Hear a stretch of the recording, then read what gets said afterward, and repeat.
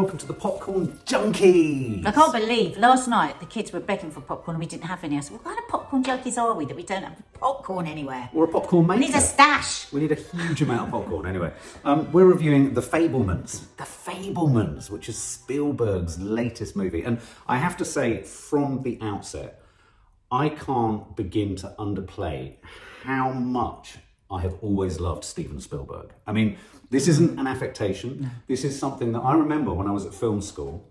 I would be treated, and people would raise an eyebrow and sort of look at me like, you like Steven Spielberg? Steven Spielberg? And because there was this idea that the likes of Scorsese and Coppola and all that kind of, the movie brats, and Spielberg was considered to be quite mainstream. And I was always arguing, because so many people loved his films and watched them. yeah, exactly. The very thing, so he was popular, but he was as inventive, as rule-breaking, as innovative as all those other filmmakers. His crime, he was popular. Exactly. He made hits. So I've always in fact, been I think on our advocate. second date, you talked quite extensively about Spielberg. I'm not even it. joking. No, actually, it was the first sign of your real passion, and you were very childlike when you spoke. And this is my thing about Spielberg, isn't it? And you were like childlike in his passion, but we'll talk more about that later. I mean, just going into this film, the reason I was kind of so sort of itching with excitement, I was jabbering away as we went into the screen and saying, because of course you see, because of course you see his production company called Amblin Entertainment, or Amblin Pictures. That's the name of his original film that he made, a short film he made as a kid. It was called Amblin, and the logo of Amblin is, of course, E.T. in the bike going over the moon. And it's like, this is going to connect all the dots. I have to say, at this point, I did glaze over a bit. I was like, really? So anyway. But this is the detail that Mark goes into about Spielberg. Oh. And actually, in the film, at the point where we first saw it, I thought you because you thought it was going to be stranded all the way earlier, I think, through the film. When we actually saw it, I thought you just... So anyway, so this is The Fabelmans. They're saying it's kind of loosely based, but it's pretty heavily based on Spielberg's life. I mean, they've changed the name, they're The Fabelmans and not Spielberg's. And so this that was a funny bit, actually. Halfway through the film, I whispered, so... why did he change it to Spielberg? Yeah. What are you talking about? Why did he go from Fabelmans? Because Fabelman is a great, storyteller. Yeah. And I felt a bit stupid. Well, otherwise the film would be called The Spielbergs. So I think he was just trying to put a little bit of blue water between him and the subject matter so that he could perhaps, I guess, go off script and all that kind of stuff. Anyway, so it's a great cast. We've got Michelle Williams in there playing his mum. We've got Paul Dano in there playing his father. We've got Seth Rogen playing his uncle. We've got Judd Hirsch in there playing this batshit crazy man from the circus who's entered entertainment. We'll talk about him in a bit. And then we have a host of young actors, most notably, obviously, Gabrielle LaBelle, who plays the young Sammy Fabelman, Chloe East and Julia Butters. These fabulous young actors in there again, which is, another one of Spielberg's absolute triumphs.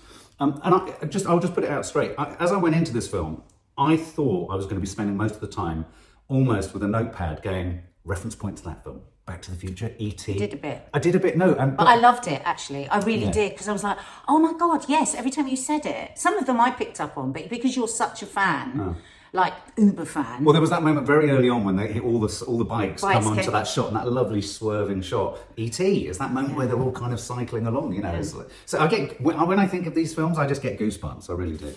So it's the birth of his passion, isn't it? Yeah. So for you, what hooked you in? Because you're not such a sort of film geek as me. No, I'm not a film geek at all. I don't need to know the details, and I don't need, but I mean, but I love that about you. But yeah, so I knew nothing. I didn't even know he'd started making movies right from a kid. Yeah.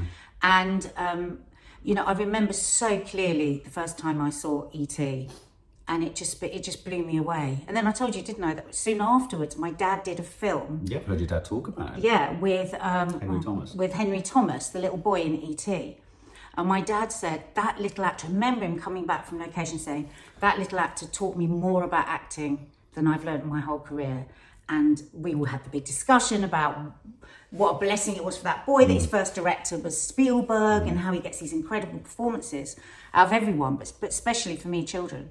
So I just loved that. I loved that part of them. It was a huge part of the movie where we see him making films. We see him when he first falls in love. That amazing first time he goes into a cinema. Well, that little boy. Was lovely. Oh, the young boy was the bluest, so biggest eyes you've ever seen like this. And also, it was Spielberg. I mean, it's great casting. I was looking going, it's mini Spielberg. But it was like that. We were straight away. We saw. It was like he'd got a shot an injection. It was like an immediate addiction we saw him get to the magic of cinema.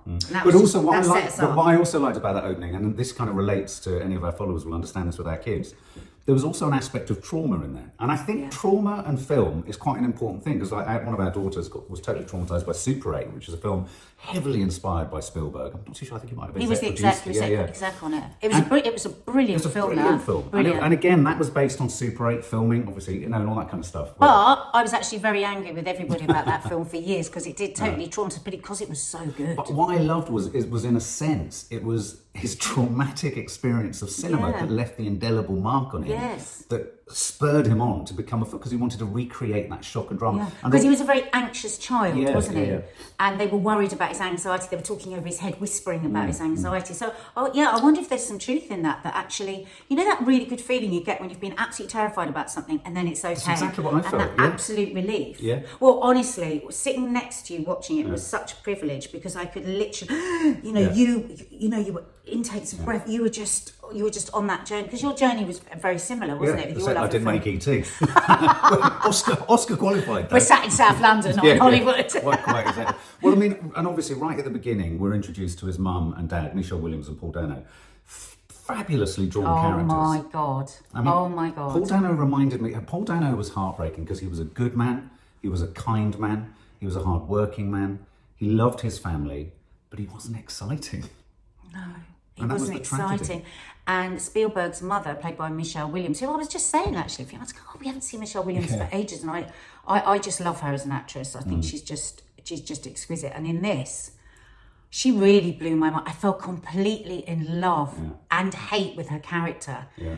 But and the relationship between Spielberg and his mother. I mean, if it hadn't have been for her, I mean, we don't know how close it is to the actual story, but she played a huge part, didn't she, in fanning that light that he had about film. And also because she was not frustrated, but she had such talent herself. She'd not played the piano in a sort of, she had ambitions to go here, there and everywhere. And because of the time, I really felt that frustration. I mean, we can all think of women in our families from previous generations, your mum, my nan, who in a different era would have gone on to do so much more with their intellect and creativity. She was a great pianist, wasn't she? Absolutely. She gave it up for the children.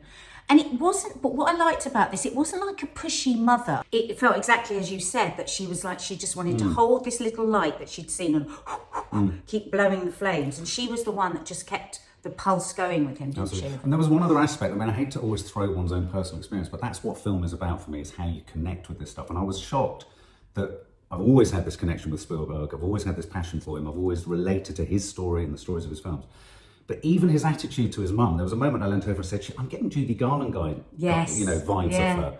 And that was because I liked the way they presented his mum as a star within their family. The star. And that's how I felt about my mum. Yes, well, I thought that as well. Nanny Di, you'll hear this, flawed, damaged, with her own stuff going on for herself, but idolised. And very glamorous. Very glamorous, yeah. I mean, that scene when she's dancing in front of the car. Oh my God, I know. I mean, the family bursting with creativity. Yeah, the fact she was so contained, and actually, though she was described as selfish, she had been unbelievably selfless at the same time. She was an incredible mother, wasn't she? Oh, absolutely. And there's that great line when she says to Spielberg, Nobody owes anyone their life, not even you. And that's, I forgave her for everything. All the way through the film, I was forgiving her. It's interesting because a lot of people feel very angry towards her character, but I didn't at all. Well, I went into this thinking from a few reviews going, well, it's quite a caustic portrait of his mum. I thought it was a 360-degree portrait of a real woman. Thank you. Yeah. She's a real woman. Why? And that's a great thing, which I was talking about on Loose Women the other day. People want to box women all the time. You're good or bad, you're nice, you're bad, not good. She was all those things, and she was just passionate, and she was just beautiful, and you saw him fall in and out of love with her. I mean, I just think it showed us all the way through where his inspirations came from. Yeah, and what I loved about this, so I went from a really train spottery, oh yes, that's where that came from, even right down to years ago I shot in the suburbia that George Lucas grew up in, and the weirdest thing about this is the landscape and the sun setting was like Tatooine, the planet, and you think he will have seen this sun, and I was getting the same thing from the suburban streets, Spielberg's first film that was made for TV, Duel, the truck, which was really just a masterpiece of suspense without showing the monster. You never see the truck driver. It's amazing. Duel. I love that film, and I always forget it's Spielberg. Yeah. Well, he so made that for anything. TV, and it was one of the first films that I believe CBS said, this is so good, we have to elevate it to a theatrical release. Really? And so he literally dragged his content up from television onto the big screen, which is just a testament, to how good it was. But like E.T., and like when you see that shot of him and his friends, because he's in a big scouts group, isn't he, just cycling up the... Oh, do you know what I felt a lot through the beginning of this film is such a pang for his childhood. The way that he corralled people, didn't he? I mean, he would have 60 of his friends turning up to make a movie. But not in a controlling way. What I loved was it was by stealth, it was by collectivity. It's this idea that directors go, do this, do that. It was so joyful. It was, a brilliant bit with that boy who's the soldier, and he comes out and he's just standing dead. Brilliant comedy. And he directs him towards emotion, and he's shocked, the boy, by the emotion he feels. Yeah, and that, what I loved about it was so organic how he learned to direct. Yeah. It was through sheer desperation to get the performance out of these kids in the amount of time that he had. And that's it was so clever the way it showed us all that. And I think the thing about this film that really surprised me was I went from this trained spottery person to, oh my God, this is as much, if not more, a portrait of his slowly dawning realization of the emotional power, both in the making of films, as in that scene with that boy, but the power of reception, of when people watch it. Now, those great moments where he'd be projecting on his Super 8 projector or 16mm projector, and he'd be looking at the audience. And I've often thought, what must it be like to be Spielberg, knowing you've got this audience? But then watching. What about the incredible, we won't do a spoiler, what about the incredible moment when he sets up the projector and closes the doors on his mum? Oh my God. Didn't you think that was incredible? Incredible. He stepped away from he stepped away from the audience. He didn't need to see what her response was. Oh, I've got goosebumps. And that scene again, and that's the only time we see him do that. Yeah, and I love all the stuff happening in cupboards. E.T. I mean, let's not forget they hide E.T. in the cupboards. These are the cupboards of his youth. These are the cupboards of his youth. I want to be in Spielberg's cupboards. I mean, it's so weird. You're right, but the weird thing about that scene was, well, I was getting Cinema Paradiso vibes, where, at the end of Cinema Paradiso, he cuts together, Philippe Noiret cuts together all the kisses he had to edit out for censorship, for taste and decency. Okay, so, I mean, literally... We're a bit too excited, aren't we? One could talk about this one for hours, but I have to give a special mention to the Judd Hirsch scene. A lovely actor from Taxi, you'll remember him from the sitcom. Extraordinary scene. An extraordinary character. He bowls in, reminded me of your dad in many regards, in your face. Terrifying, man. They're all standing at the windows going, he's here, oh my God, it's my mother's brother. Don't let him in. Yeah, don't let him in. He comes in and he's this whirling dervish who's going to sleep on the floor, who says art is this trauma. You love your art more than you love your family. This is fine, but art will rip you apart. Am I right? And you'll know this as Mr. Geek. Did Spielberg do an interview where he said that he'd made the mistake of not paying enough attention to his wife? Perhaps. Because I thought about that. I said, I'm sure I've read that. And I thought, wow, this connection here. Because quite often he's told that through the film, and you see this confusion in him. Yeah. Because he's so passionate about what he does that he does almost cut out often other people's... what's going on for other people. But for me, the Judd Hirsch... Can we just say as well, that scene between them was also... Well, sorry, what's the... Judd Hirsch. Gabriel LaBelle. Gabriel LaBelle. What a stunning performance throughout from him. Throughout the film? I mean, throughout the film. Oh my God. I mean, just faultless. But his reaction to Judd... And in this scene, his reaction is just But for me, that scene manifests everything about the joy, the trauma, the difficulty of following your creative urges. He obviously, like all kids, was aware that there was a disconnect in his parents' marriage. He was escaping into film. This guy came in and in many respects terrified him. It was the biggest kind of lesson in don't go towards the arts, but at the same time, go towards the arts. But it's repeated towards the end of the film, isn't it? With another similar kind of character, which we won't. I can't even begin to tell you the levels of excitement I was at in the very final scene of this film. Oh my God, I thought my head was going to explode. No, watch it. What did you make of the whole Michelle Williams, Seth Rogen? I thought Seth Rogen was fantastic as the uncle. I really, like you say, we could talk forever, but I just want to say every single cast member, right down to the smallest parts with the children, with some of the children, was faultless. Yeah, the scenes within the family, the joyful scenes within the family, the layers that we got within the relationships, without huge amounts of dialogue, it just layer upon layer. I can't fault the film. I loved that sort of tragic and remarkable, because again, his emotional discovery isn't just about the audience discovering the power of watching stuff. He himself experiences the power of watching his own rushes when he sees what he sees on his Super 8 footage. And I thought that was a beautifully sort of bittersweet thing where that would have been a formative moment in the character's development. He realised truth in footage that was happening without having to direct it. And there was another and also power. Making that decision of that intimacy. Where do you pull back? What do you show? Yeah. But then, of course, later on in the scene at the college, I think that was extraordinary, that scene in the lockup. But again, don't want to give a spoiler.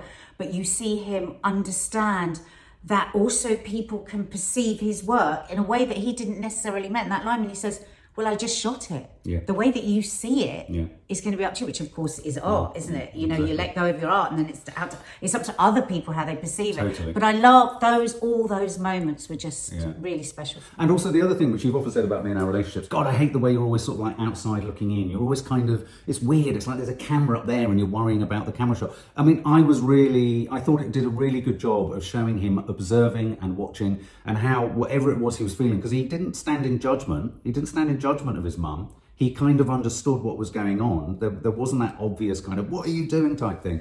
There was sadness. There were great scenes. There were good moments of that, though. Yeah.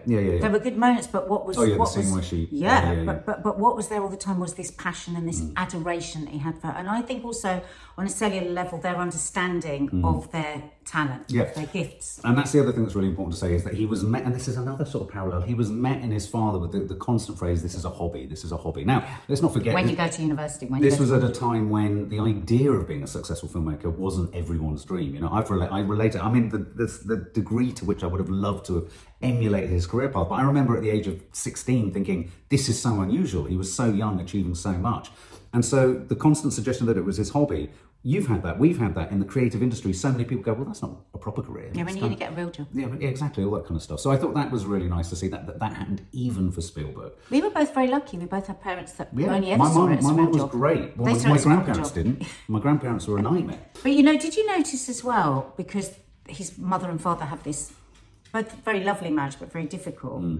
Did you notice that fantastic scene when the mum is talking to him and she talks about how her husband looks at her and he looks at her like everything's all right, and then she kisses, and we see her give these incredibly passionate kisses to the husband that deep down Spielberg knows the emotion isn't there, and he sees these incredible performances that his mother gives. Hugely dramatic, isn't she? When she's upset, she's deeply upset. And I think that plays a huge part as well in how he can how he directs and how he gets performances out of people. Really powerful use on a technical level. I thought really powerful use of the different formats that he shot in. So, you know, cutting between, because sometimes it can be a bit eggy, cutting between his 16mm footage, the silence, which of course was the case. I mean, I always remember the frustration of shooting on Super 8 and you didn't have any sound and but the power of emotion that he got on his mum's face in so much of the footage that had no accompanying soundtrack or audio track. When she turns and she looks into the camera, you see the fake smile, the smile that she gives, and then the deep sadness. Again, as a small child, being able to watch all of that like that. Amazing. Wow. And so before we kind of sum up, I don't even know. I don't even have the words to explain what happened to me in the final scene. But suffice it to say, you only have to look online at the cast list to know that one of the greatest filmmakers of all time is played by no less. So this is a film by Spielberg, one of my favourite directors. And it features David bloody Lynch, who is probably my equivalently favourite director at the opposite genre end. And that, for me, it makes me emotional that there's this connection between the two of them. It was instant in my David Lynch.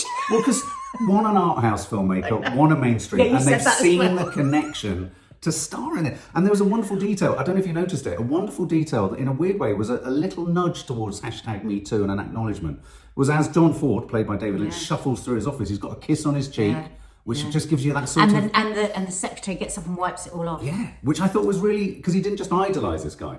And then I've got the quote that he says. Should I give the quote? Cool. I love this quote at the end. Goes to the heart of whenever I've sort of been training sort of interns or showing people how to shoot, or when the girls say, well, how do I frame this? I don't know if you should say it because you loved it when he said it. Okay, you have to watch it. You have to watch the film. But the quote at the end from John Ford, played by David Lynch, is probably the simplest description of how you can make a shit film or shoot a shit film. Yeah. And there's a wonderful moment, and this is so Spielbergian, and it's so filmic, and it's so wonderful, where you see the camera do something at the very end in answer to this. And I just thought, clever. Do you know what? I just wish we'd had a camera on Mark through the whole film. Yeah. Spielberg would have wept at the end of it, because I believe everything that he put in there, you saw. I had a different amazing experience, and it was so lovely for me to hear all this detail. But as a non-Spielberg geek, just somebody that really admires, respects him, and loves his films, I loved every second. But yeah, and I think that's really important. It works on two levels for viewers watching this, going to see it. It'll really work for cinephiles, film lovers, cine lovers. But the added bonus for me was the emotional aspect, and I think that was what surprised you in many regards. Well, because that's what fascinates me, the human condition, what makes people tick. I watch people's in the finest detail. I love to try and work out why people do what they do, and that's what a director does, isn't it? And we saw him looking in close up at his life from the smallest. From the youngest age, we saw him looking at everything in such detail, and that's what we get as you know, as the audience from his films. And it's not often I come out of the cinema and I think I want to go straight back in and watch it again, because there'll be so many other little points. I want to watch it with our daughters. Yes, so do I. Absolute treat. You've got an absolute treat.